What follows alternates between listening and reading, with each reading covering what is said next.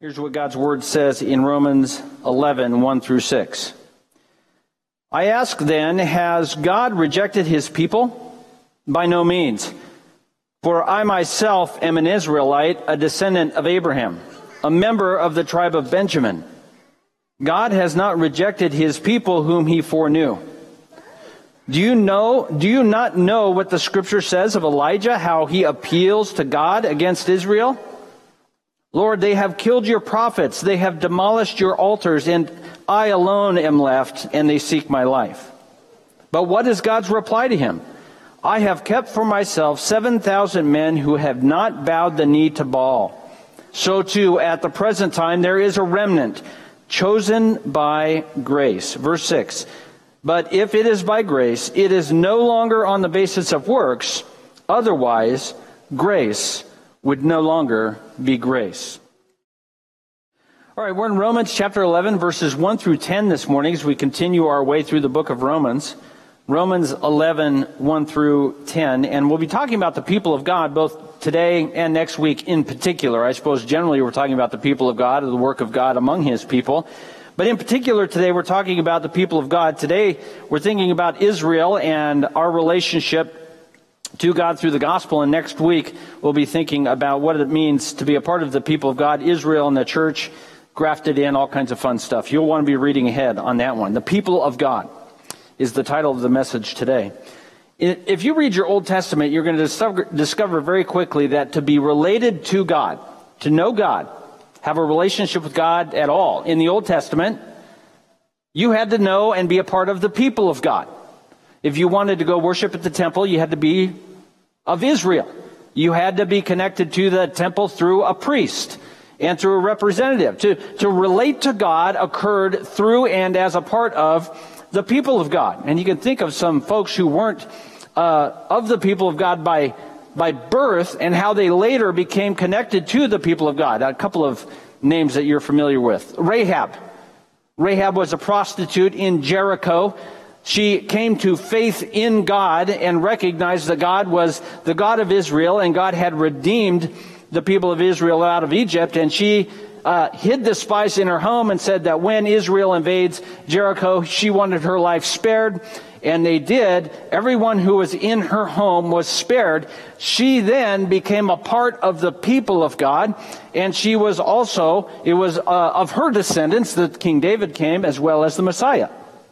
And so she became, through a belief in God, and became a part of the people of God, Israel, and so therefore also was a part of the line of the Messiah.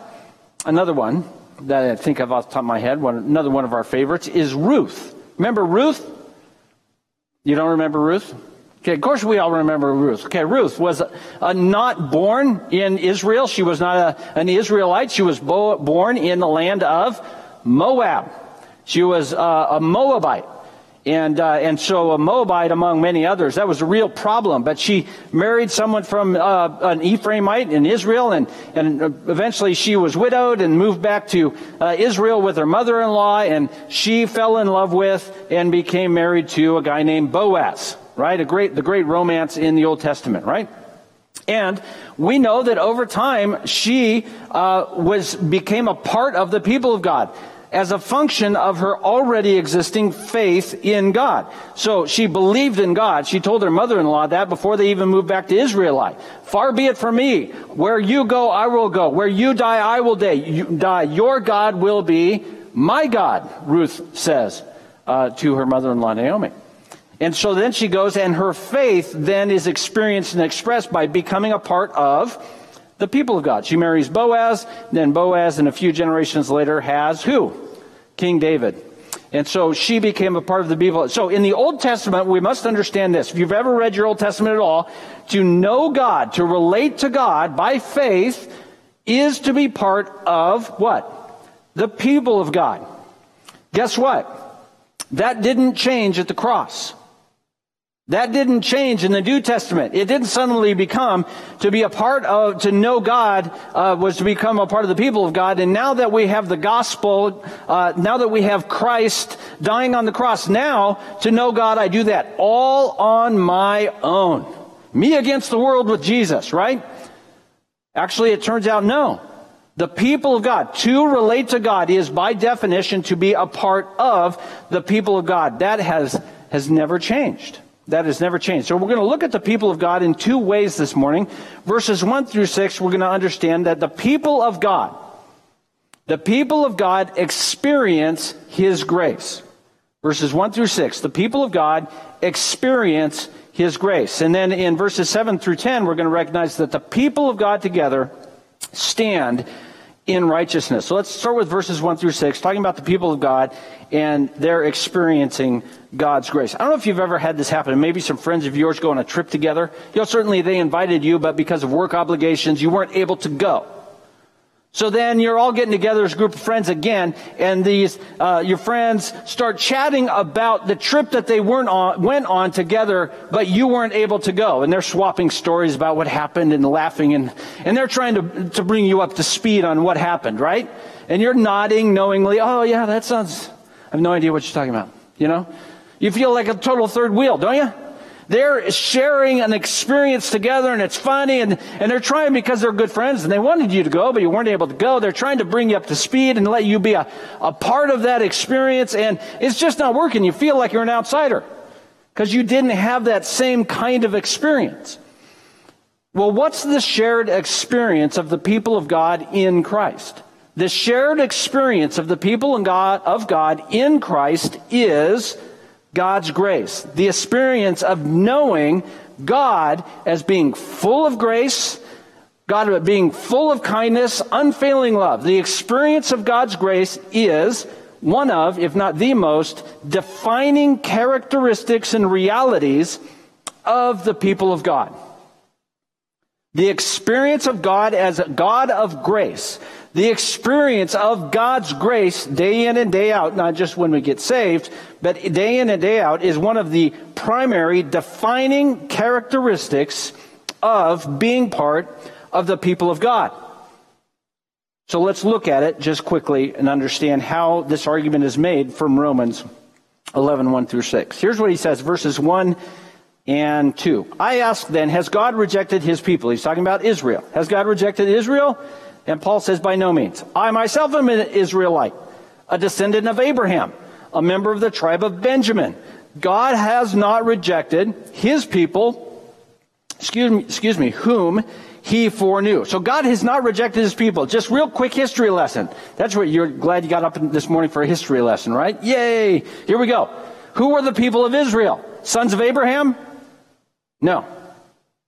Abraham had Isaac, but he also had Ishmael. So not everybody who's the son of Abraham is of the people of Israel. How about the sons of Isaac, right? Sons of Isaac are the people of Israel? No. Isaac had two sons. He had Jacob, who later was called Israel. He also had red, hairy Esau, or as we like to call him, Chewbacca. So Jacob and Esau. Esau is the father of the Edomites. Jacob, though, are the sons of Jacob the people of Israel? Yes, he was later named Israel. So the people of God, the people of Israel, are the sons of Jacob. How did the people of Israel become the people of Israel? Is it because they were religious? Is it because they were fancy? Is it because God thought they had a lot of potential? Is it because they were a little bit more righteous than the people around them? Well, no, think back to it. Abraham was living in a foreign land, and we learn elsewhere in the Bible that he was a worshiper of idols. God appeared to Abraham, the idol worshiper, and said, come, go to a land I will show you, and I will bless you. And what did Abraham do? It says he just believed him. So he followed and went where God told him to go. And what we find in Genesis chapter 12, and then it's affirmed again in Genesis 15, is God's covenant promise to Abraham. What was His covenant promise to Abraham? I will give you so many descendants, they will be more numerous than the stars in the sky and the sands on the seashore, and through you the whole world will be blessed. God made this covenant promise to Abraham.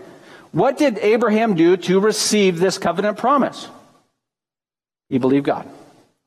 Abraham believed God, and it was credited to him as righteousness. So what was Abraham experiencing there? He was experiencing God's grace. The relationship with Abraham was initiated by God. the relationship with Abraham was made possible by God's gracious covenant promises. And what Abraham did was experience God's grace by trusting him. I believe you, God. And so the people of God, the people of Israel, have always been, from the very beginning, a people of God's grace. Called by his initiative, called by his promises, and called by his steadfast love, not anything they did to deserve it. All the people of God needed to do was respond by faith. So the Apostle Paul says, listen, I am of the people of God. He outlines sort of his credentials. He is an Israelite from Abraham, in particular the tribe of Benjamin. Now, if you remember, Jacob had a number of sons, 12 of them or so. One of his sons was Benjamin, and each one of those sons was one of the tribes. And so the Apostle Paul connected his physical lineage to the people of Israel through Benjamin, but his connection to the covenant promises of God was by what? Faith. And he is saying God has not set aside the people of Israel. The people of Israel still relate to God the same way they always have. How? By faith in the covenant promises of God. Look what happened, though. Verses 2, 3, and 4. Do you not know that the scripture talks about Elijah, how he appealed to God against Israel? Lord, they have killed your prophets. They've demolished your altars. I alone am left, and they seek my life. What do we call that in theological terms? Pity party. That's what you call that. I'm all by myself. Yeah, we've never done that. Verse 4. But what is God's reply to him? I have kept for myself 7,000 men who have not bowed the knee to Baal. So what was happening, and this is occurring in 1 Kings 19. You can go and read that story another time if you like. 1 Kings 18 is the great battle at Mount Carmel. In 1 Kings 19, Elijah flees for his life because Jezebel promises to kill him. He runs out into the desert, and he nearly passes out from thirst and hunger. And God's angel provides him bread and water and a nap, which some of you are enjoying right now. And then he complains to God, look, God, I am doing your will, and your people have rejected you, and I am only left. And God says, no, you have failed to recognize I am always working. My grace is always working. You didn't see it. In the vast hordes of Israel, yes, they have rejected God, and they do not trust God. However, God says, by my grace, I have reserved for myself 7,000 who have not worshipped Baal. So you've got these 7,000 people who are still worshipers of the Lord. Why are they faithful worshipers of the Lord? Think about it. You've got this huge nation. They have completely abandoned God. They are worshiping in temples where there is temple prostitution. They are sacrificing their children on altars to Molech. They are doing things. In fact, God describes the people of Israel at this point in their history as worse than the people of Canaan that came before them. So why did God, what did those 7,000 people do in order to be reserved by God to be faithful to him? What did they do? Nothing. They trusted God. In fact, God here is saying, it is because of my actions that they have been reserved for me. God is saying it has been my initiative that these 7,000 have been set aside to be faithful to me even times of great darkness. So even as Israel, as a corporate entity, as a country was rejecting God's grace, God had reserved for himself a people who would worship him based on his initiative of grace. This is a remnant who was experiencing God's grace that God had called them out of, not the world at large, but called them out of the disobedient people of Israel to experience his grace. Okay, let's look at verses 5 and 6, if you don't mind.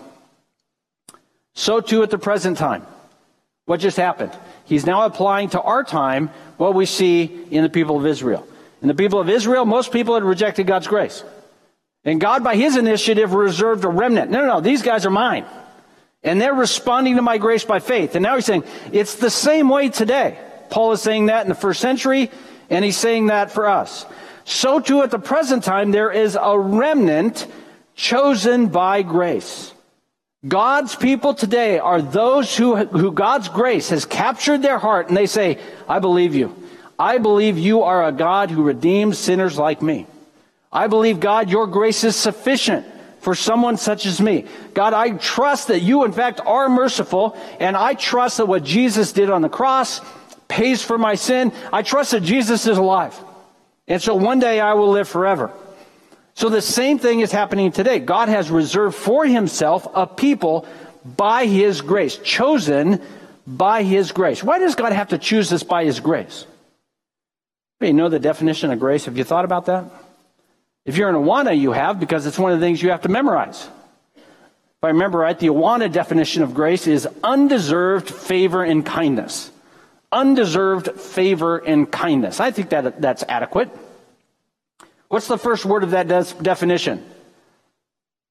Undeserved. Let's just be clear on definitions. This is not sort of deserved. This is not mostly undeserved, but God sees my potential. It is completely undeserved. Maybe we can illustrate it this way. I've said this before, but this is connected with Ezekiel. We say God saves dead people because that's the only kind they are. But we like to think we're sort of zombie dead, like we're reaching out to God just a little bit. I mean, the flesh is hanging off. That's gross. But if we understand Ezekiel and the picture it's painting of God's work to save us, we're dead like a skeleton in the sand where the bones aren't even moist anymore. They've been bleached out and dried out for millennia. We're that kind of dead, and we're not reaching out. We're just get buried in the sand, and God reaches out and puts flesh on our bones by his grace alone. Completely undeserved. So it's the same way today. God has chosen a people by his grace.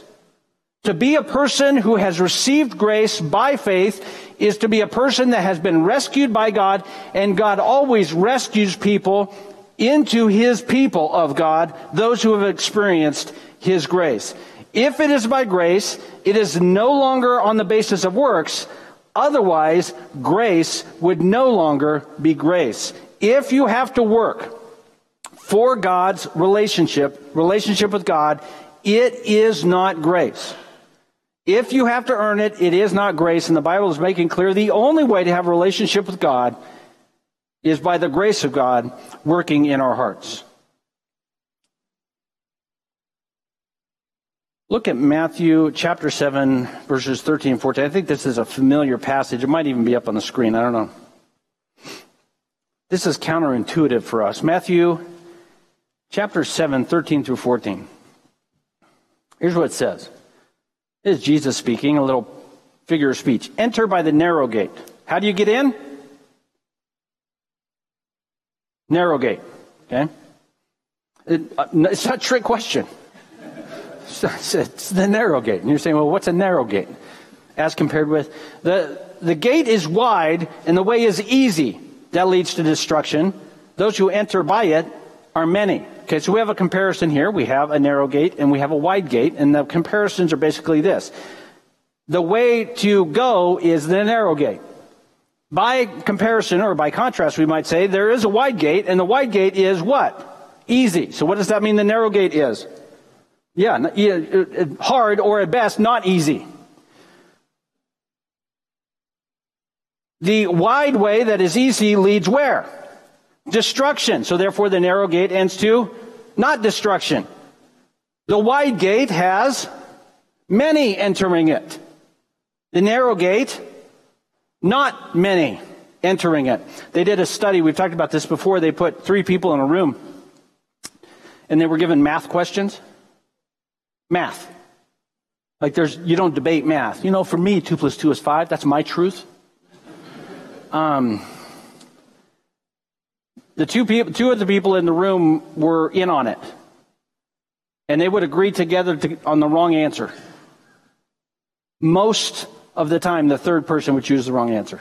In the face of obvious mathematical error, most people will go along with the others. On math questions, not questions of morals or ethics, that's a whole other ball of wax. It's just math questions. Most people will go with, in this verse, what? Go with the many. Verse 14, for the gate is narrow, the way is hard that leads to life. Those who find it are 7,000 men who have not bent their knee to Baal. They are the remnant. We see this all throughout the Scripture. Most do not find him. Why is it hard? This seems a little bit counterintuitive because it's grace, right? We're saying, well, you know the Lord by grace because he's loving and he's merciful and he's kind. How could it be that few people would want to know God by grace? It seems like, we're selling something for free, aren't we? Doesn't it seem like everybody should want it? Why is it a remnant? Why is the way of grace in Christ, listen, rejected by most people in history? Most people will reject the way of grace in Christ. Why is that? A couple of reasons why. These are my opinion.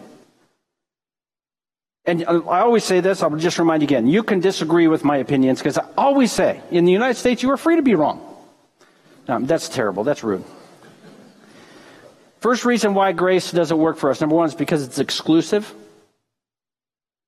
Because the Bible is quite clear. There is no other name under heaven given among men whereby you must be saved. Jesus himself said, I am the way. That article there is very important. Not a way. I am the way, the truth, and the life. No one comes to the Father except through.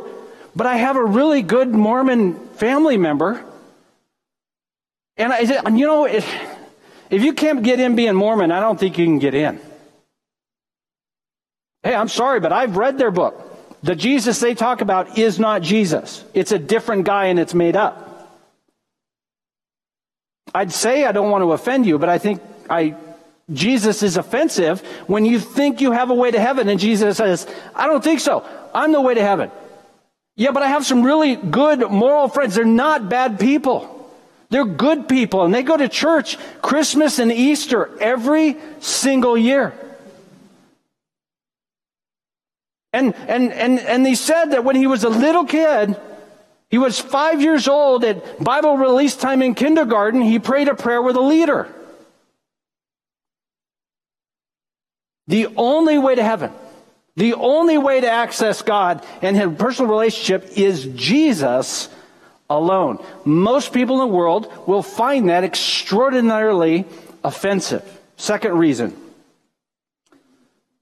that grace is offensive, because grace makes God's will preeminent in my life.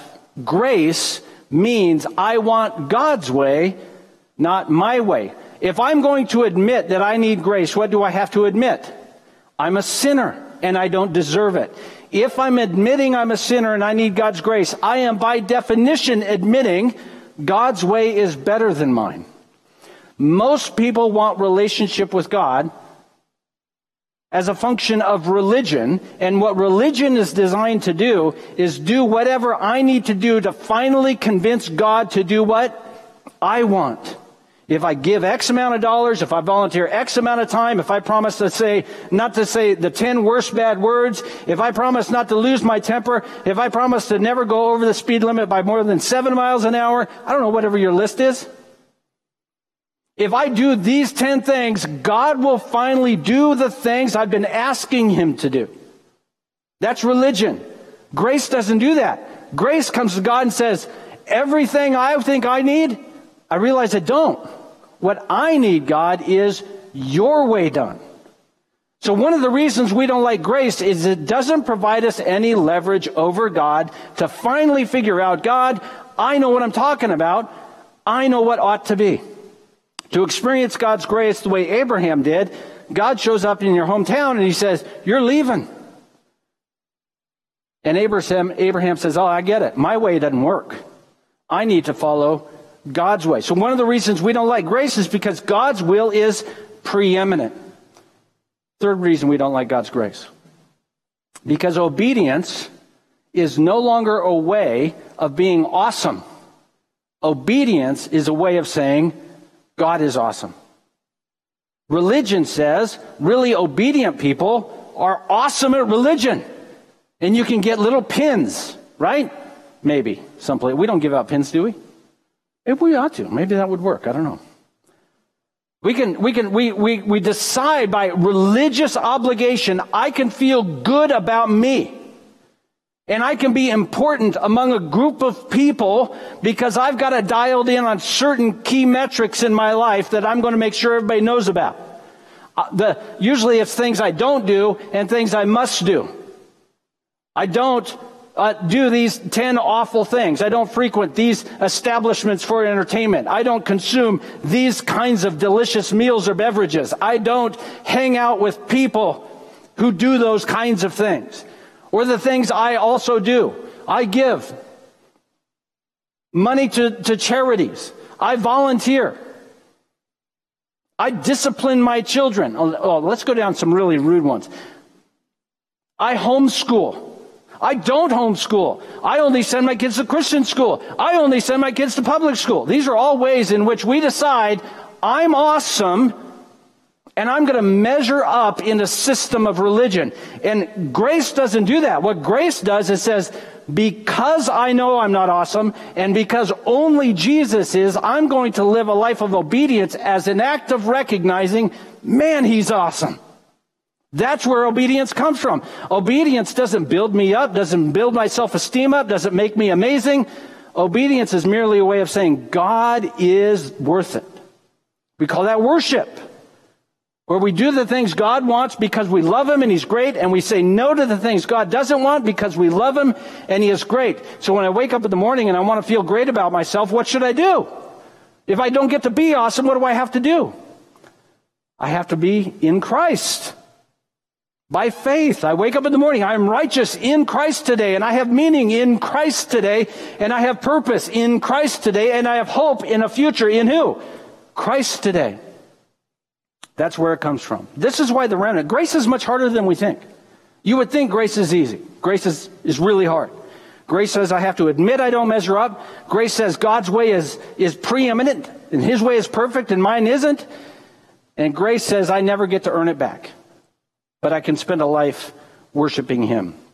That's why there is a narrow gate. Listen, I tell you what, religion with lots of work has been working for 2,000 years, isn't it?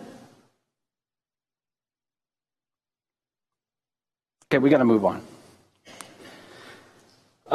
Verses 7 through 10. The people of God stand righteous. Let's go back to Romans chapter 11. Look at verses 7 through 10. We have some quotes from the Old Testament. And so one is from Deuteronomy and one is from Psalms. The people of God stand righteous. In the narrow road and the wide road, the narrow way is the way where you avoid stumbling, where you'll avoid missing out on God's cleansing power in Christ. So the people of God stand righteous. There's what it says in verse 7 through 10. What then? Israel failed to obtain it. That is righteousness by grace. Israel failed to obtain what it was seeking. The elect obtained it, but the rest were hardened. As it is written, God gave them a spirit of stupor, eyes that would not see and ears that would not hear, down to this very day. And David says it this way, let their table become a snare and a trap, a stumbling block, and a retribution for them. Let their eyes be darkened so they cannot see, and bend their backs over. The employees of God. How about the people of God stand righteous? I'm getting ahead of myself. Here's my introduction to this topic. Think of yourself as an employer. Maybe you know somebody who did this. They don't like their job, so they went and got a new one, right? Applied for a new job. It's a better job. Maybe pays a little better. Hours are better work, that kind of thing. So you apply at the new place. They make you the offer. So you go to your old job. And you didn't like your boss. You don't like your boss at all. And so you quit. But you don't just quit. You quit in the way that you can never go back. And I'll leave that to your imagination.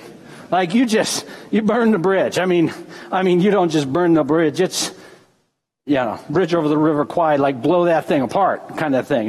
You're never going back over there again. And then a week into your 2-week notice, because you burned that bridge, the new employer calls you up and says, oh, some things changed. We're not going to be able to extend the offer to you. And if you don't think this happens, you're living in fantasy land. Now you're thinking, maybe I should call my old boss up. Yeah, probably not. The employee here in their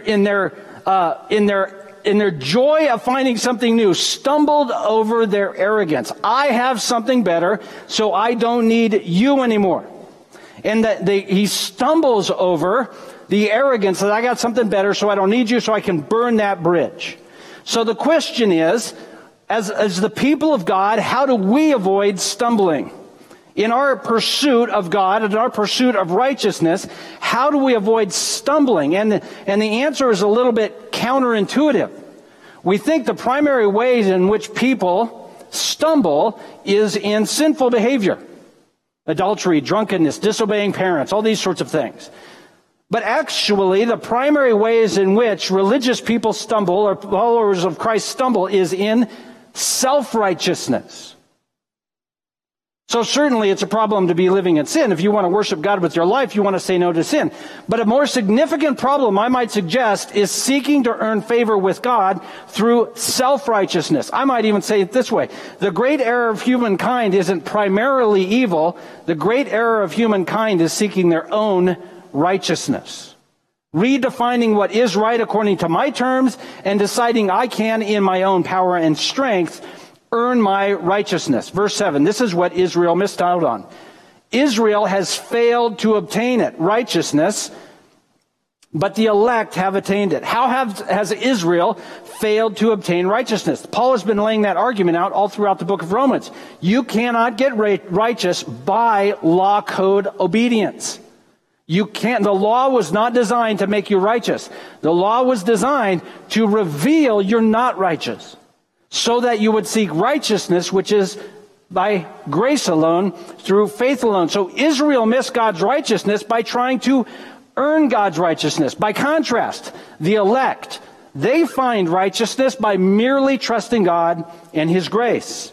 The elect among Israel found faith, or found righteousness by faith that comes through grace alone, not necessarily religious. One great example of this, he's mentioned in Hebrews chapter 11. That's important. Hebrews chapter 11, the author of Hebrews gives us a great list of very, very righteous, faithful followers of God. And one of those people is a gentleman named Samson. I don't know if you followed Samson in his journey in the book of Judges. Who's read it? Would you call this guy obedient? What are some things Nazirite, which is what he is, aren't supposed to do? Touch dead bodies. What'd he do? Ate honey out of a dead lion. Gross. So other things Nazirites aren't really supposed to do. Actually, most Jewish folks weren't supposed to do. Actually, most people aren't supposed to do. Actually, all people aren't supposed to do. Sleep with prostitutes. That was his hobby, I think. Every other page, this is what he's doing. But at the end of his life, he prayed to the Lord, and the Lord heard him. Blind because his eyes had been gouged out, hair cut short, but it had started to grow back, and then he pulled the temple down on himself, and the Bible says he killed more people in his death than in his life. And the Bible says he was a man of faith. So standing there at the end of his life with his eyes gouged out, wouldn't you imagine he felt, why would God listen to him? So when he prayed, God, give me one more great act of strength, why did he think God would hear him? Because he knows what God is like. God is gracious and kind, and his love never fails. And Samson knew something many of us have failed to understand. God is gracious, and if we'll trust him, he'll hear us. And God responded to Samson's prayer, and he had one final act of strength on behalf of the people of Israel. So Israel failed to obtain righteousness that it was seeking through law code following, and missed righteousness which comes by grace alone. Verse 8, this is a quote from Deuteronomy 29 and also a bit from Isaiah. God gave them a spirit of stupor that they couldn't see. They couldn't see what God was up to. Think of some of the things that God did for them. They walked through the Red Sea. They ate manna for 40 years in the desert. There was numerous military victories that were only explainable by God's powerful hand. So all of these things were happening in front of their eyes, but they missed it because they wanted to earn God's favor instead of just merely receiving God's favor because he is gracious. They became hardened and missed God's righteousness and sought their own purposes. Look at verse 9, quoting here from Psalm 69. Let their table become a snare and a trap, a stumbling block. Let their eyes be darkened so they cannot see. The enemies here are opposing righteousness by seeking their own righteousness instead of God's. David here is saying, these who are seeking God on their own terms, he's saying, may their ways of seeking God become a trap and a stumbling block, which it indeed became. Finally, this, and then we'll close with just kind of 2 or 3 applicational thoughts. The power of the righteous remnant. The power of the righteous remnant comes through standing righteous in Jesus by faith in the face of opposition. We live righteous by faith, devoted to God through righteous actions and saying no to sin and seeking to obey God as an act of affection, as an act of worship, as an act of servanthood to God. But the people of God, the righteous remnant, don't seek obedience to God to earn His favor. We don't seek obedience, God, to try to get Him to answer our prayer the way we want Him to answer it. We don't seek obedience, God, to try and rank higher on the social structure of a body of believers. We seek to do these things by faith because God is gracious to us. I want to look at one last parable as a way of closing. Matthew 18, it's not going to be up on the screen. Matthew 18, 21 through 35. Peter asked Jesus, how many times should I forgive my brother? 7 times? And Jesus' basic answer was just never stop forgiving him. And he compared the kingdom of God to 2 servants. One servant owed a king an enormous amount of money, billions and billions of dollars, we might imagine. He didn't have the money to pay, and he was going to be incarcerated for his whole life till it could be paid off. And the king finally says, forget about it. You don't owe me anything. And this servant who's been forgiven billions and billions of dollars goes out and he finds another servant who had taken his $5 gift card to McDonald's. And he starts beating him up. I want my $5 gift card to McDonald's. The McRib is coming out. I mean, this is serious business. We're not playing here. And the other guy said, don't worry about it. I'll get you one. I just don't have any money on me. I got to go to the ATM. And he goes, no, forget it. And he beats him up and he has him thrown into prison. And so here you have this servant who's been forgiven a debt that could never be repaid. And something was lost on him because he couldn't then offer that same graciousness to another servant. Here's what we have to understand. The fuel for righteous living in community of the believers is that sense of forgiveness. Maybe we can put it this way. Have you ever found it challenging to live in the body of believers, the church? Come on. Right? People are funny. That's the way I say it. Okay? And none of you. We're talking about second service. I could finally put up with that church if those people would finally get their act together, right? That's what we think. And you would never say it out loud. It's my job to say it out loud. If so-and-so, or if that pastor, or those elders, those deacons, or that Sunday school teacher, or that Yahoo, whoever's bothering you, if they would finally get their act together, I could halfway deal with that place. But the parable paints the picture differently. We can finally deal with that place when we finally get our head around how much we've been forgiven. That's the economy of the people of God. We don't get along with one another when the other people around us finally figure out we're right. We get along with one another when we finally figure out how much we've wronged the King. And when we come to that realization of how much we've wronged the King, we start being able to put up with a whole lot of other stuff because that's just the $5 gift card. The conflict within the body of believers is primarily, I would just say 99% of the time, primarily a lack of understanding of how much grace I've received. For me, that's the case. When I get frustrated with others in the body of believers, second service, right? It's primarily a function of me thinking I'm not forgiven for that much. That's why this person's annoying me. However, when I finally come to terms by the power of the Spirit of how much Christ has forgiven me, all of a sudden what's going on around me is a lot less of a deal. This is why we say the people of God, the shared experience of the people of God is God's grace. Second thing, religionists need to be aware. False righteousness is more deadly than known sin. I know that's controversial, and there may be ways in which we need to make exceptions to that, but I'm just going to say it that way to make a point. False righteousness is more deadly than known sin, because known sin I can repent. God, I'm sorry. I'm a dirty, rotten sinner. I need your forgiveness. False righteousness is me thinking I don't need to repent. It's an arrogant sense of self-righteousness will result in me missing grace. The remnant here, if we pay attention, in both the body of Christ in Romans 7, as well as the remnant in 1 Kings 19, is not the small remnant in the world, it's the small remnant in what is otherwise people who think they're of the people of God. And what he's saying here is religionists need to beware. False righteousness is more deadly than known sin. Finally, this, the narrow gate. Don't be fooled. The way of grace is access to God, but it is the narrow gate, and it is hard. So if we're thinking the way of grace, the narrow gate, even though it's a free gift by the gracious and faithful act of Christ in our lives, we must also recognize it's not the easy way. Our default would prefer rather a works-based righteousness rather than righteousness that is by grace alone. So let's not be fooled. The way of grace is a way that's hard.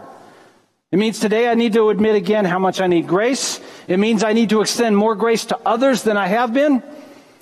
It also means that we will experience suffering as a part of God's grace to us. The people of God experience His grace and stand righteous by God's grace.